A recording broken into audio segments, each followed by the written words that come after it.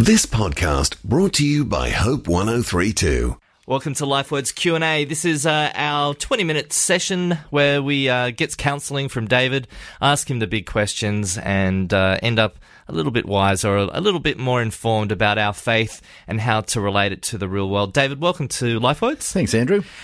We've got 3 questions yet again, submitted by you, the listener. If you would like to email David a curly one, you can email him lifewords@hopemedia.com.au. That's lifewords@hopemedia.com.au. Our first question is, I really don't believe we can argue someone into the Christian faith. Isn't loving them the only way to do it, David? Well, actually, there's a bit of a sort of a substance to that question that I don't quite agree with. You can't argue someone into the Christian faith. Sheer force of reason won't do it.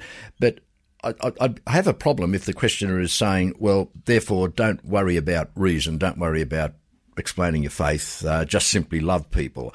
I don't actually think that's quite the answer either. So, look, sheer force of reason won't ever argue someone into the Christian faith. You can argue till you're blue in the face about the validity of the Christian faith. Jesus really did rise from the dead. Jesus really did do what he did, and so on and so on. But sheer reason will not do it, because becoming a Christian involves an act of the will.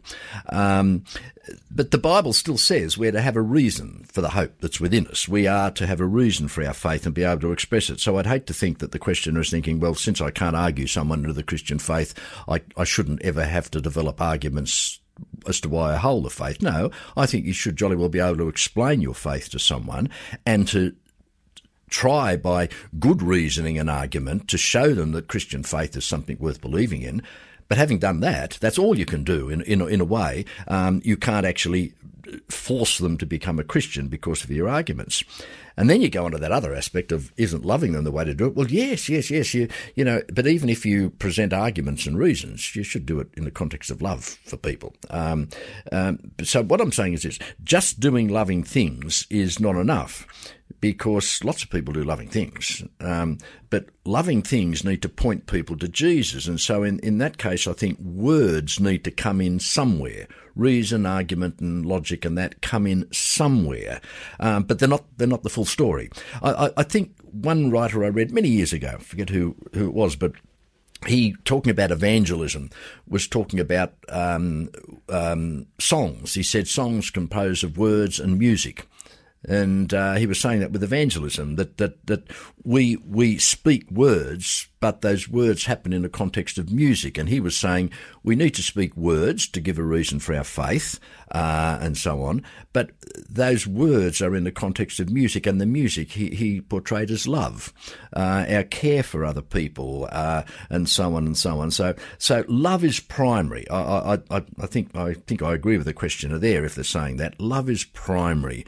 Without love, all your argumentation and all your reason falls flat. But at the same time, just simply loving people is not the full story, because the Bible says there is a reason for our faith, and there is a place for words in the faith, just as in a song there's a place for the music and there's a place for the words.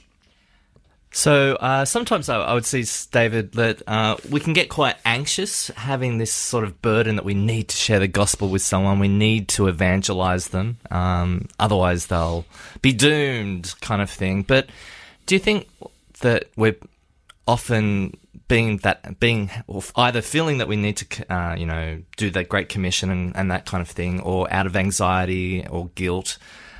Do you think we probably put too much pressure on ourselves and just sort of like lessen the fact that, well, actually God can do some amazing things? Yes. Oh, look, I think we do put pressure on ourselves. I possibly went through a phase very early on in Christian living where I felt that sort of pressure from people round about me saying, who have you spoken to about Jesus today? I haven't felt like that for many years, though. Maybe that's because I'm slack, but I suspect, no, I've become a little bit wiser, I think, in trusting God's Spirit.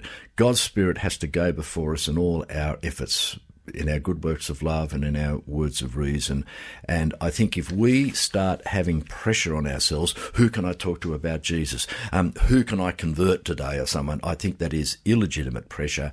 I think the best thing to do is to say to Lord every day, Lord, I want you to show me the open doors through which I can walk in terms of my conversation and in terms of my good deeds, because without the Holy Spirit's work of grace in people's lives, all our loving, all our reasoning is utterly futile. So the best thing to do is to commit each day to the Lord, saying, Lord, arrange divine appointments for me today, and to use those to do works of love, to speak words of truth. But if there is that fairly oppressive pressure that you described on ourselves, I think that distorts things. What we tend to do then is to get pushy and aggressive, as though I've got to achieve these targets. And I think that's pretty foreign to biblical evangelism. You're listening to LifeWords Q&A. Thanks, David. We're moving on to our second question. You can subscribe to LifeWords Q&A through iTunes. Just go for a search and search LifeWords Q&A, Hope Media. You'll find it, and you can subscribe and get it each week in your iTunes account. Otherwise, visit the website, hope1032.com.au. David, our second question is, do you think it's harder to be a Christian today than in previous times? Well, I think you need to be a real student of history to answer that. And honestly, I don't know. I don't know what it was like to be a Christian in the 12th century or the 3rd century or the 18th century and so on. You see, it's just like those who claim we're living in an age when Jesus is sure to return because things are so bad. But hang on, are they any worse than they were during the Black Death or during World War I or whatever?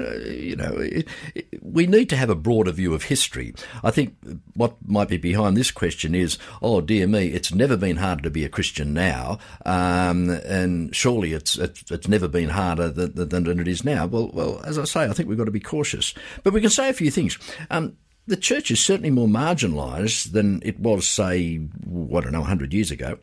We don't have the privileged position anymore. In my lifetime, certainly the place of church in society has changed. In the past, non-churchgoers still more or less respected us. Now, there's less of that. There's also more multicultural factors at play. More religions are around the place. And so, yes, we are more marginalised. So in that respect, yes, it may create difficulties, but just a little note of caution there, because we, I think, are becoming more and more like the early church. The early church was marginalised. It had no political or material power. It was misunderstood and persecuted. But hey, guess what? It changed the world. It turned the world upside down through the power of the Holy Spirit. And my understanding of church history is that it started to lose its power when it became powerful in the political sense. I think what we're going through, David, is that we're in a time where we're living through where the Christian culture is being removed from the mainstream society and mainstream culture, and we're going through some pains of that, aren't we? We're seeing something that we treasure, that we love, being drawn and withdrawn from what we know as our Western culture. That's right. I think things have been, as it were, stripped down to its sheer core. I mean, years and years ago, people would speak about Christian values, Christian this, Christian that, and sometimes they weren't necessarily Christian values. They were just simply conservative political values. But now I think we've got to rely more and more on the Holy Spirit and not on our privileged position in society, because haven't got that privileged position. And where there was, yes, as you say, a readier sort of acceptance of Christian themes and Christian values in the past, that didn't necessarily mean that more people were Christians. It was just that they were probably a little bit more sympathetic to us. But many of us know from our church experience that the hardest people to reach for the gospel are people who think they're Christians and who are regular churchgoers but have no relationship with God. So I think, to go back to that question, I think, yes, it is hard to be a Christian today, but because of this marginalising, because we are more misunderstood, because there is more overt hostility. But is it harder than, say, it was in earlier days? And when you go back, a little bit of an understanding of church history can say to you, well, the church was powerful at certain times in society. 16th century Spain, for example, the church was very powerful, but that was the times of the Inquisition. wouldn't that make it hard to be a true follower of Jesus if all the church was doing was burning people at the stake? And 18th century France, when the church was very much entrenched in the power regimes of society, was it easy to be a follower of Jesus when there was so much corruption in that particular so-called Christian environment? So look, I'd say in answer to it, it might be hard, and in some case harder than, say, it was 50 years ago. But I think 50 years ago, perhaps, we were battling apathy. But here, perhaps, we're battling hostility. And I still wouldn't want to even overplay what we've already mentioned, that there's hostility towards the church now. There's still a lot of goodwill towards Christianity when it is practiced with grace and love. A lot of the hostility being expressed towards Christians today is because it's expressed at our residual political and economic power, as it were. The church feels as though it should control things. The church wants to run things. Well, I don't think that's actually true, but that's the perception that people have. But I think when individual Christians practice their faith with grace and love, I think there's still a lot of goodwill towards it. And I think, basically, yes, it's hard to be a Christian, but bottom line is, Jesus said many thousands of years ago, it's going to be hard to be my follower, and I think it's hard whether you're living today or whether you're living 100 years ago, 300 years ago. Jesus said it would always be hard because whenever you are following the light of the world, darkness will always attack you. But the attack of that darkness, the form or the shape of that darkness will vary. And sometimes it takes the shape of a corrupt political environment with the church, as it were, entangled in it. Other times it takes the form of persecution in the mass media and so on. You're listening to LifeWords Q&A. Hope you're enjoying your session with David Ray today. You can email David a question if that's just triggered another thought. David responds to your emails, and we'll use them as a question here on LifeWords Q&A. The email address, lifewords@hopemedia.com.au. Our final question, David, is I can recall you saying once in these episodes that there's much mystery and uncertainty in the Christian faith. Doesn't this mean God's not making himself clear and that it's his fault? Yeah, that's a good question, and thank you for remembering something that I said some time ago. I agree that there is mystery and uncertainty in the Christian faith. But yes, I take the opportunity to say, hey, I wouldn't want to overemphasize it. There's so much that's clear. We have enough clarity to sincerely believe. Who was Spurgeon or Moody or one of the old biblical people said, Christian people said of the Bible, that it's not the parts of the Bible I don't understand that are the problem, it's the parts I do understand. And so I think there's plenty that we can understand. It's enough to challenge us there. And I certainly don't think God's somehow incapable of making himself clear. I don't think God is somehow blundering, or that if only we had enough brain power, we'd be able to solve all the mystery and the uncertainty. I don't think that's true at all. I think rather that we're dealing with an utterly holy and distinct God.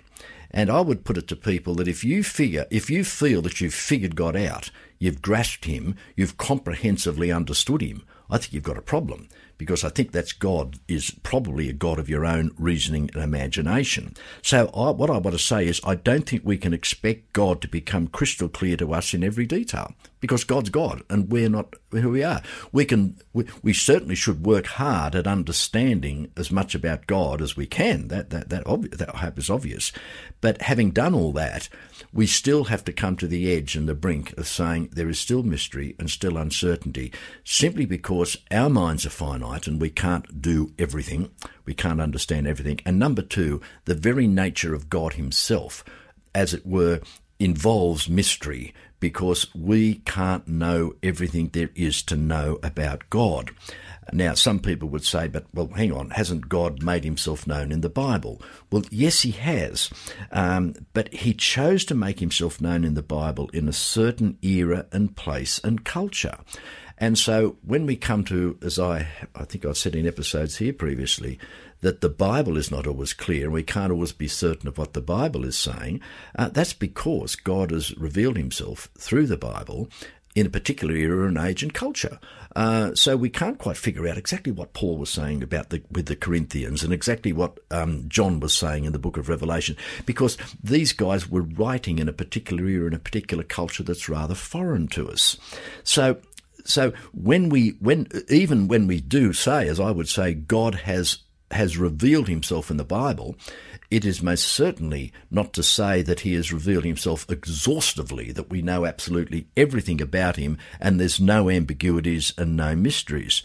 But I want to come back to the point that he's revealed himself supremely in Jesus, and even though, yes, there's some bits of Jesus' teaching and practice that we're not quite entirely sure of, there's enough that we can be clear of so that we have sufficient understanding of God to be able to respond to him, to the challenges that he confronts us with and the comfort he offers us. So there's enough clarity, I believe, in the scriptures for us to be able to confidently walk forward in the Christian faith. But it's never, ever going to comprehensively explain God to us simply because, number one, God is utterly other. He's holy, number one. And number two, he's revealed himself in the scriptures within a particular cultural and social situation that is some steps removed from us. And so therefore we're always going to have to wrestle with that. Okay. So I'm going to put you on the spot here, David. And I'm going to say, well, look, yes, so there's a lot of shades of grey and mystery in the Bible. If you were to summarise in one, let's give you 2 sentences, the key thing that you would want someone to know. So, yeah, mystery, but this is the key message that you need to know from the Bible that's true today that it was yesterday. And despite the mysteries and the cultural differences that we find in the Bible, this is the message. Message would be, at the risk of oversimplification, yes, God is a personal God who loves you very much and wants to invite you into relationship with him and invite you to put your trust in his mercy and grace so that you can enjoy relationship with him. That leaves out a whole lot of stuff, but to me, that is the bottom line. Yep.